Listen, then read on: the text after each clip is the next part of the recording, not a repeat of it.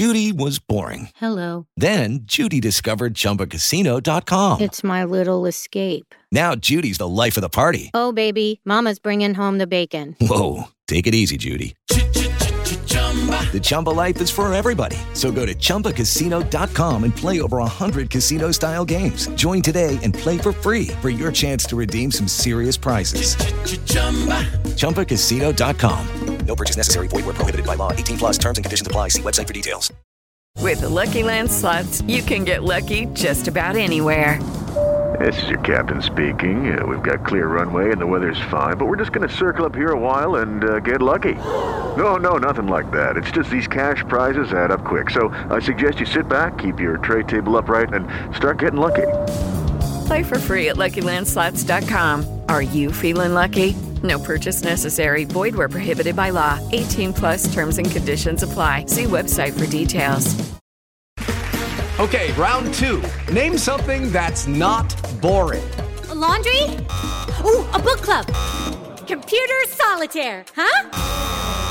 Ah, sorry, we were looking for Chumba Casino.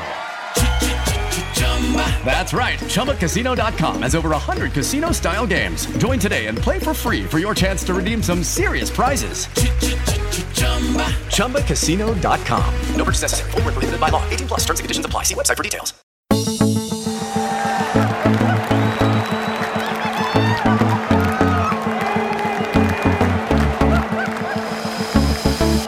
This is the new Old Norwich, the podcast that's more steady on than Splendid Rush. We're determined to get our Old Norwich back. Coming up, it's that time again. Yes, the championship season kicks off. Are we ready? The fans are. I'm not sure about the team. The American investors, well, they're still hanging around. And it's episode 23. Our greatest ever team is coming together. Gunn, Culverhouse, Bowen, Bruce, Butterworth. We start the discussion on Norwich's greatest ever midfielders. Now, it's my party and I'll cry if I want to, but I'd rather have 3 points on Saturday against Cardiff. It is my birthday. What a present it'll be for a famous victory for Dean Smith and the opening day of the Championship, Dad. I wouldn't get too excited, John. So going back to what I've said, we're ready for the new season. I think it's been, there's still women's football going on and the Euros, which has been great to watch. But It'll be nice to have the consistent Saturday, Wednesday back. But are the team ready?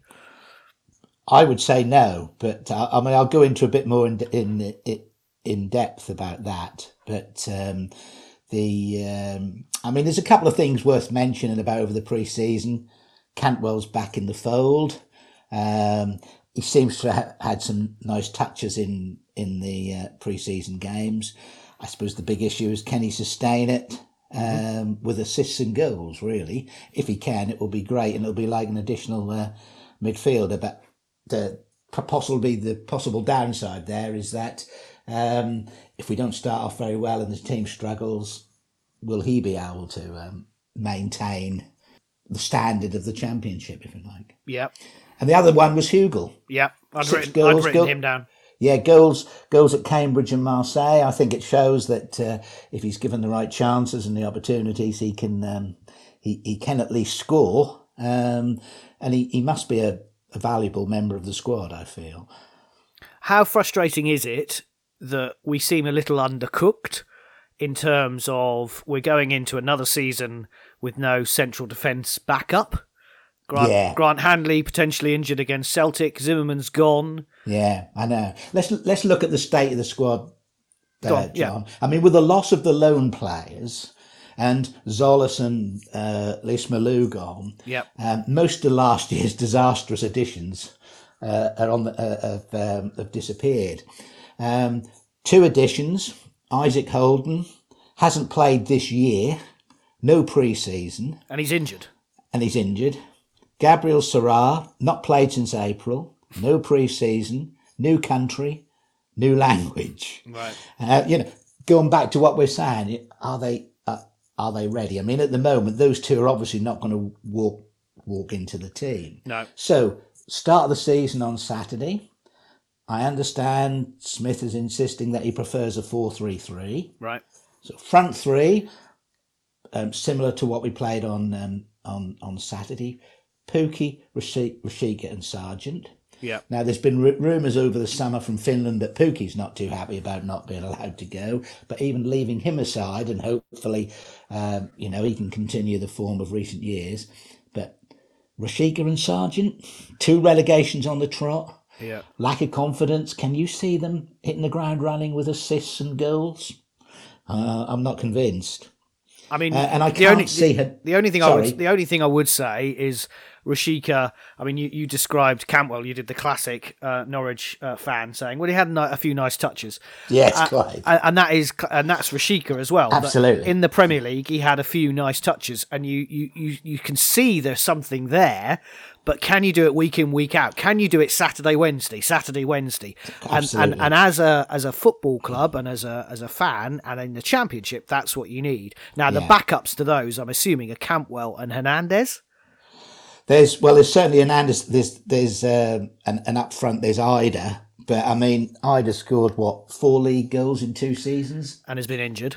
I mean, these are not players you can rely on. And I take your point about Rashika, and I think you're right. And possibly in a team that if something can spark something off and is successful, he may well come on song. Yeah. But the other side of it, if it's a slow start. So let's look then to the rest of who's in the midfield? If we haven't got... at Celtic, it was McLean, Sinani and Cantwell. You've got Dowell, who's had a hernia operation, so he's had no pre-season. Sorensen doesn't really appear to be in favour. As I said, until these 2 new lads come in, that midfield looks lightweight to me. I think champion sides will be able to walk straight through that. I think that's always been the issue with Norwich for the last few seasons, midfield-wise, is that it felt like there wasn't an enforcer, and we talked about Isaac Hayden coming in to do that, but what's the point of buying it? Let's hope he's not another Jarvis. What was his name? Matt Jarvis. I mean, we bought him and he never played for the club. And I just wonder whether it's early days, but you when I saw that he was injured, we made a whole podcast about him, for goodness sake, about him being the first signing, and then he gets injured. Is that the bad luck already that's going to thwart us this season? As you say, John, we do have precedence in doing that, don't we? Yeah, and then defensively, Ben Gibson's not fit. No pre-season, still injured. Zimmerman gone, so it leaves Hanley and Omar Medeli. Yeah. As you say, Hanley got a knock on Saturday. They're playing that down, but we've got no... Byram has had no pre-season whatsoever. So when you think a squad low on confidence, we had defensive frailties, difficulty in creating and scoring chances. Can you see us being up and running from Saturday and make a big difference? Yeah. With Cardiff, you never really know what you're going to get. They were obviously struggling last season. Steve Morrison obviously is going to stamp his authority on the squad during the summer. So you don't know what you're going to get, but it does feel... We didn't score against Hibernian, we didn't score against Celtic. Yeah. You can argue that they're more Premier League teams. Maybe Celtic is more Premier League team than Championship team, and that pretty much shows up where we were last season. But it feels undercooked is the phrase. I think I wrote. I think that is a good description, John. Yeah, I think that's right. So do you want a prediction from me? I think you'll have got a flavour from what it's going to be. Well, so we've got Cardiff on Saturday, and then we've got Wigan at home the following Saturday, the 6th of August, and then we go to Birmingham away in the League Cup, the EFL Cup. Yes. Effectively. We've talked about this in the last episode, about 7 matches in August. If Pukki is still wanting to leave during that period, that could happen. I know Dean Smith has said no one's come in for Max Aarons. That may well change over the next month. I don't think you can say he's going to be here in a month's time for definite. So, yeah, go on. What's your... Still a lot of uncertainties. I mean, this is my predictions based on what we've talked about, really. That's the evidence that I would use for it. By the time we lose to Alec Neil Sunderland, which we will do... And that is on the That's the 6th. That's right. That'll be 6 games in the league gone. 27th of August. I think we'll be bottom half of the table. Now, you can argue that we were like that with Daniel Farke. I've got a note here. It will be defended. Early days. Farke was slow started. But I'm then saying by Christmas we'll have a new manager. Right. And by the end of the season, I think we'll have wasted 4 transfer windows, 2 seasons, and all the Premier League money and a year of parachute payments and the opportunities that brought. That's the feeling I've got.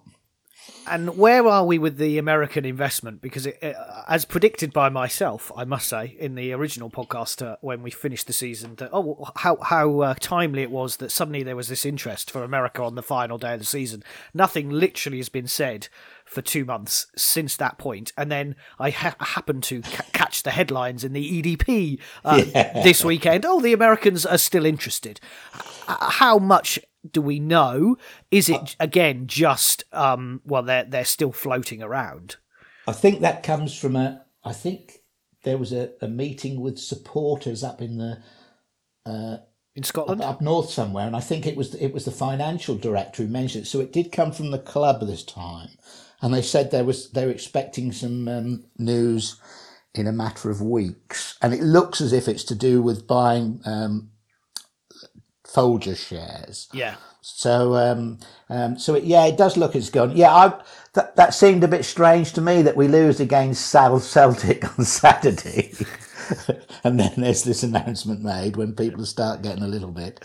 But it's I mean, and we all hope that will go ahead and there'll be a change of direction for the club. That's got to take some time to go through. As I said, I'm just looking at it from the position we're in. Where we talked about where we were at the end of last season, and as we've said, in terms of incoming players, it's going to be a while. It's certainly got to be these 6 games before these new players start coming in and make any difference. So that's why I'm not expecting a fast start.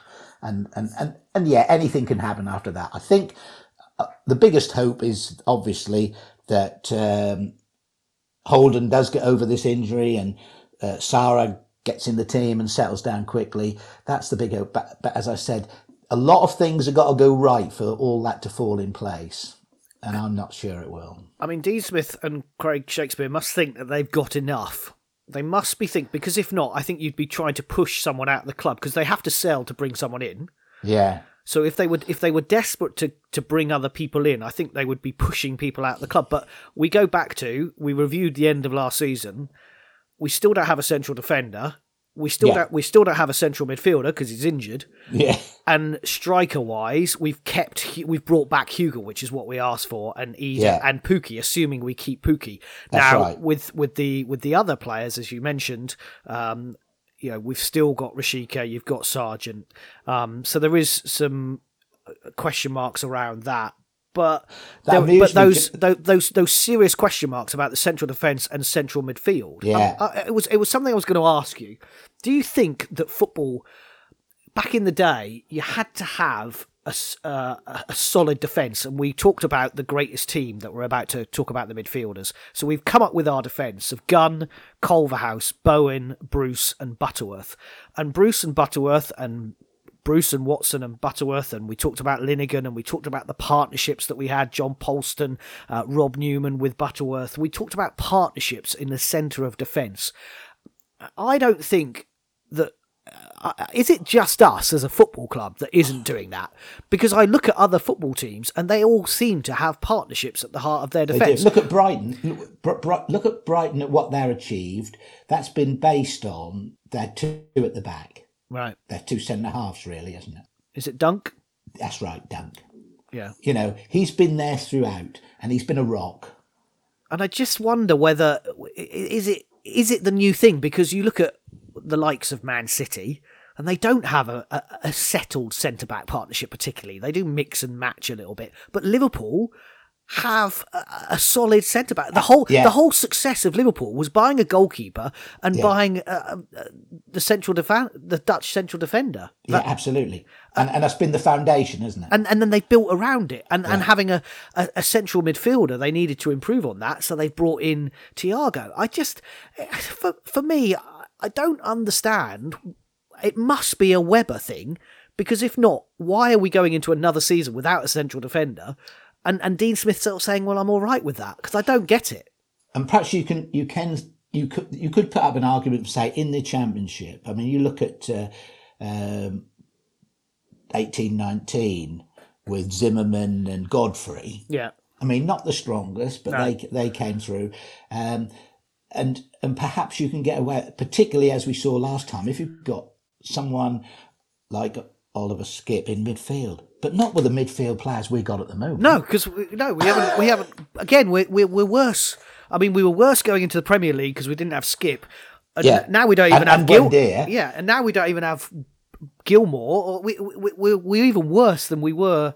Yeah, at the start of the Championship season 2 years ago. I absolutely agree. We're at the moment, and as I said, we'll have to see what happens with Holden, and obviously, but we do seem to. We have got history, as you say, for this. I mean, you mentioned Jarvis way back, but even players like Dermich and that. I mean, they were sort of half fit when they came, weren't they? Yeah. You know? I mean, and they never. Is it just because I do think Weber. He's short term. He's a dealer in players. Yeah, he treats them like commodities. I mean, look at all those players that we've bought and then put out on loan, and they've never even featured. The two who ever made anything of themselves were Godfrey and Maddison, and they were players we had before Weber came. Yeah, I agree. I think he's a short-termism. I think he's looking at a season by season. Well, actually, if you had a centre-back partnership that you could build on in the Championship, because I agree with you, with Godfrey and Zimmerman, it was enough. And Hanley and Omodambele may well be enough to get us promoted.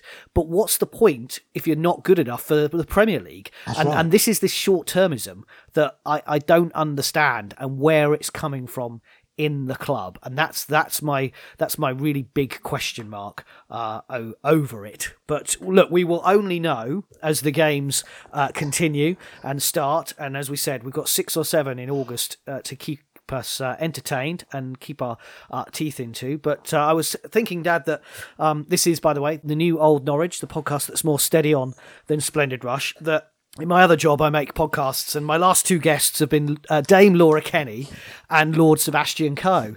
And then I was like, I've got to do my dad now in the next podcast. So look, no pressure. They were both excellent.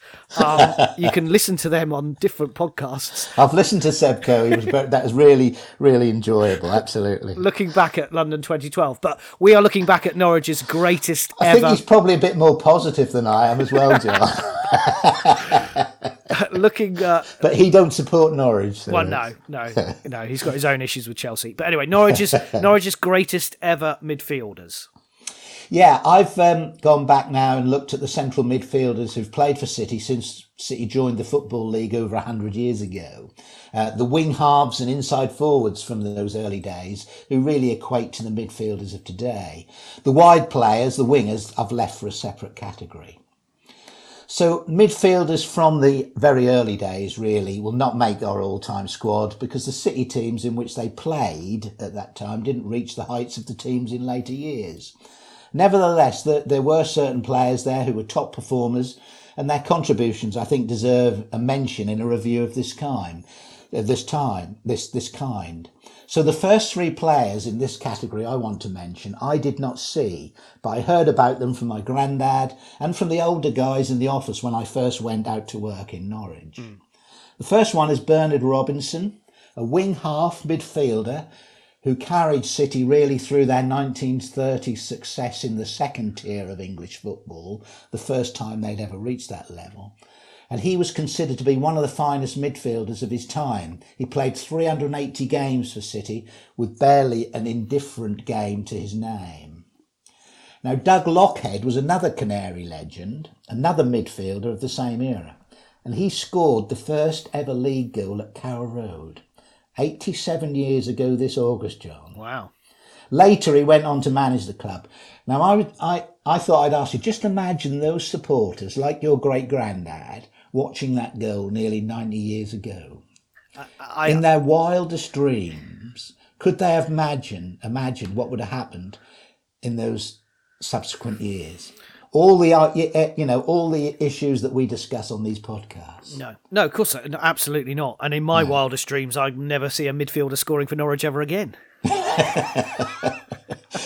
But what will it be like, John, in the next 90 years? Yeah, well, probably the sea lapping around the pitch if we carry on as we are. They'll probably be like central defenders. What are they? It's just who needs them?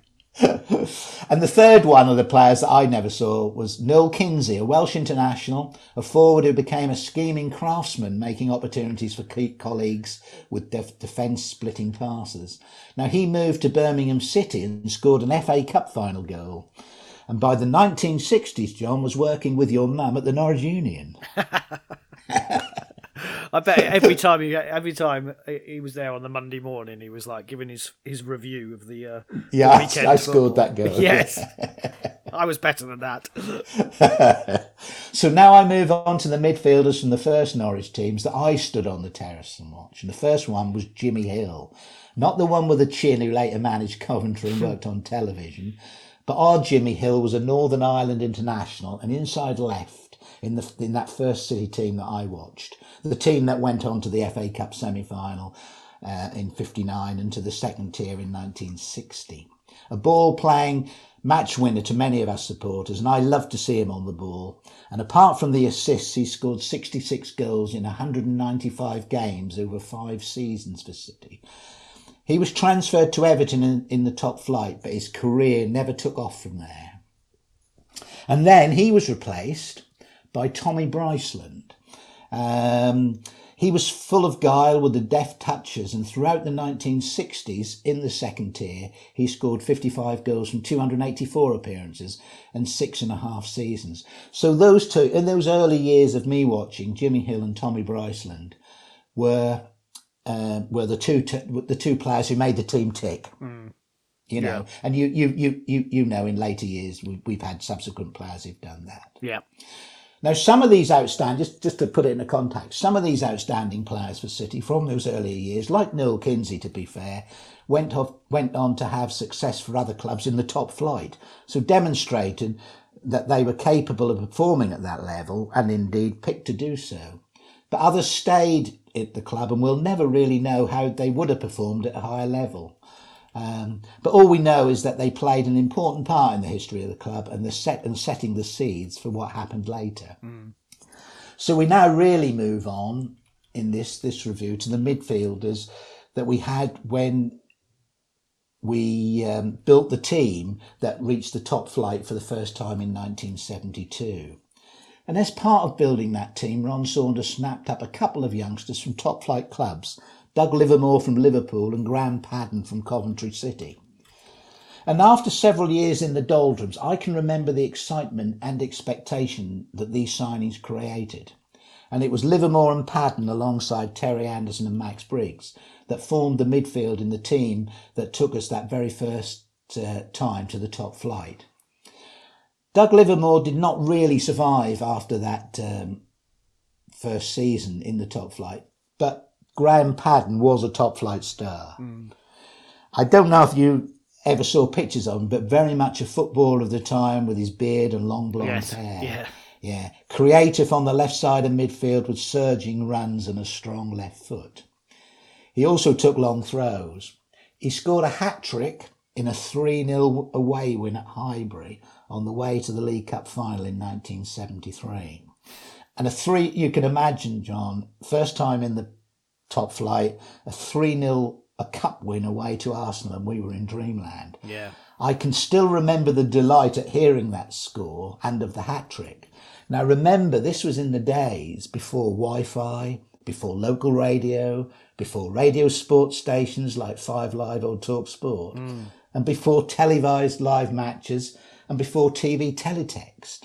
So unless there was a second half commentary on Radio 2 with score flashes from other games, there was no way to find out the score during the course of a match. So unless I was at a game, I just had to wait and wonder what was happening until the results were given after the game had finished. You know, it was a completely different world. So to hear that score at the end and Padden had scored a hat-trick, as I said, I can still remember that. Crazy.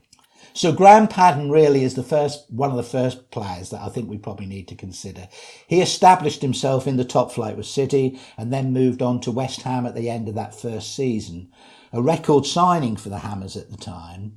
And after 3 successful seasons in London, coming runner-up to Trevor Brooking as player of the season, he returned to City in 1976, only to break his leg after 3 matches. Eek. He returned to feature for another 4 seasons, although some fans thought he had lost some of his sparkle after his injury. But after helping City to the top flight, as we talked about, for the first time, he had 8 seasons in the top flight for 2 clubs. So, a good standard. Yeah. Now, another player from that time was Colin Saggett. Now, Colin joined City as a striker towards the end of that first season in the top flight and helped us avoid relegation. He was the first player from the North East to command a 6-figure fee, and he again was a top flight performer. Part of the team relegated the following season, he was converted by John to midfield, and he was player of the season in the team that was promoted back to the top flight in the League Cup finalists in 1975. I always said that when Saggett played well, City played well. He was then with us for 3 more seasons in the top flight before leaving for Newcastle. So Padden and Colin Saggett at that time, in that period in the top flight, were big, important players. And then the third one I'm going to mention today, Martin Peters, I think, needs no introduction. Yes, of course. But just one point, John, about that World Cup win. The final, as you know, is remembered for that controversial second Jeff Hurst goal in extra time. But there was another controversial decision just before the end of normal time when West Germany, losing 2-1, were given a free kick from which they equalised. In my eyes, at the time, it was never a free kick, but I was somewhat biased, I suppose. But if that first controversial decision had not been given, England would have won 2-1 in normal time. Martin Peters, our Martin Peters, or go on to be our Martin Peters, would have been remembered as the player who scored the goal that won the World Cup, instead of the player who no one can remember who scored the other goal in addition to Hurst's hat-trick. Yes. So funny how just events happen that can change. But Peters then was 31 when he joined us for £50,000 when we were chasing promotion back to the top flight in 1975. And whilst it was big news, there was a feeling by some Canary supporters that he might be past his best. We had 10 games to go, and from that first match, a 1-1 draw away at Manchester United, the move was an immediate success. From there on, we won 6 and drew another one. It was enough to get us promoted in the 3rd automatic spot at that time. I stood in the away end at Portsmouth on the day Martin Peters, in front of us, scored the 2nd goal in a 3-0 win to clinch promotion. The highlights, also featuring Colin Saggett, are on YouTube, and I actually watched them the other day. And it's some great pictures of the Norwich supporters behind the goal in which Peters scored. But it's funny, I was going to say that because of the transfer windows now, yes, we don't have that, there's 12 games to go, I want to bring someone in to try and just push us over the line. Absolutely. Now, of course, the reason why that happened is because the clubs were getting so much money, and Manchester United, and particularly Chelsea, I remember, used to just buy the best striker, and they still did it in the transfer window. I remember when they bought Demba Ba from wherever, because he just scored the most goals in the Premier League. So then Chelsea just bought him. Yeah, and that was enough to push you over the line. And you just bought him. But that what you reminded me when you talked about Martin Peters of when we brought in Huckabee on a month's loan or whatever, and it just changed. There was still that excitement. It wasn't like, we're stuck with these lot for the next absolutely the next 9 months. So Martin Peters went on to conduct really a 5-year masterclass at Carrow Road with 232 appearances and 50 goals. That's nearly 10 top flight goals per season from midfield. Wow. With him in the team, we stayed in the top flight for 5 seasons. The season after he left, we were relegated, demonstrating, I feel, the extent of his contribution. He was also player of the season in 1976 and 1977. Now, according to my reckoning, John, Martin Peters is only one of 9 players who have played regularly for 5 consecutive seasons for City in the top flight without being relegated.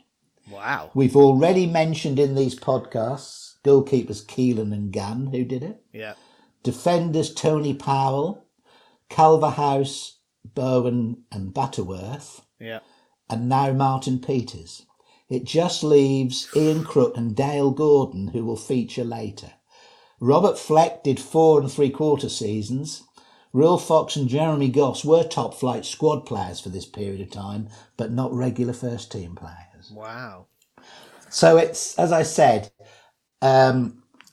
really a contribution, joining us age 31, to think that he really then kept us in the top flight for 5 seasons. That's crazy. It's a remarkable performance. Yeah. Now, another midfielder at that time, Mick Maguire, joined City just before Peters did, and he also scored in that promotion-winning game at Portsmouth. On YouTube, presented by Jerry Brian Harrison? Moore. Oh. No, Brian Moore on ITV. Right. Mick Maguire made more than 100 appearances for City in the top flight, despite missing a whole season due to injury. So really, John, that's the first real part of the review of the midfielders, which takes us up, and next episode we'll continue looking at them with the players that you watched when you were growing up. Yeah. But really, in that period, I think the two that probably we need to just bear in mind for the future review, obviously Martin Peters, I feel, and Graham Padden, and as I said, Colin Saggart also made a contribution, but I'd put him in behind the other two. Behind the other two. Well, yeah. Well, I mean, you've mentioned half the team that we've already picked. Yes. For staying up for more than 5 seasons, so yes. Martin Peters is in within a very good chance. I mean, there's some stiff competition to come. It's just that it was just interesting when I realised that Peters had done that for 5 seasons. I thought, how many players had done that? Now, obviously, no players had done it this century because we haven't stayed in the top flight for 5. Now, you did mention Dale Gordon there. We're not talking wingers, midfielders, are we? No, we're not. No, sorry. I just wanted to complete the as I'd mentioned the 9.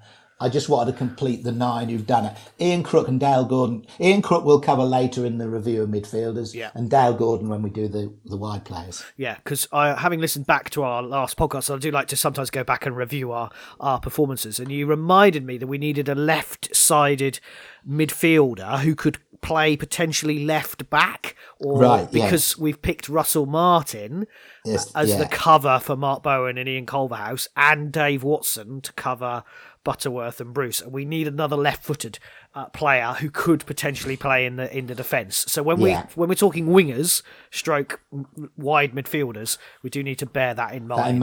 And we will have to do that when we look at midfielders about that balance. Cool. Okay. Right.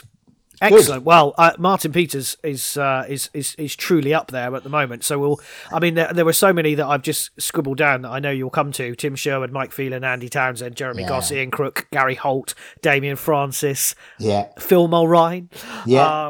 Mainly for a goal he scored off the referee's backside in Reading. That's the one. That's the memory I put down, John. It's the only thing that Phil Mulrine ever did, apart from miss a penalty in the playoff final. Yes, he did, didn't he? And then obviously Wes Houlihan, Emmy Brendier.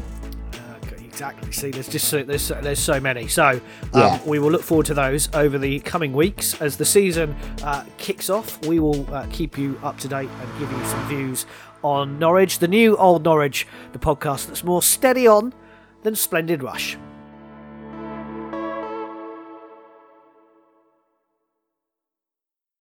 Sports Social Podcast Network. It is Ryan here, and I have a question for you. What do you do when you win? Like, are you a fist pumper, a woohooer, a hand clapper, a high fiver? I kind of like the high five, but if you want to hone in on those winning moves, check out Chumba Casino. At ChumbaCasino.com, choose from hundreds of social casino-style games for your chance to redeem serious cash prizes. There are new game releases weekly, plus free daily bonuses, so don't wait. Start having the most fun ever at ChumbaCasino.com. No purchase necessary. VGW. Void where prohibited by law. See terms and conditions. 18+.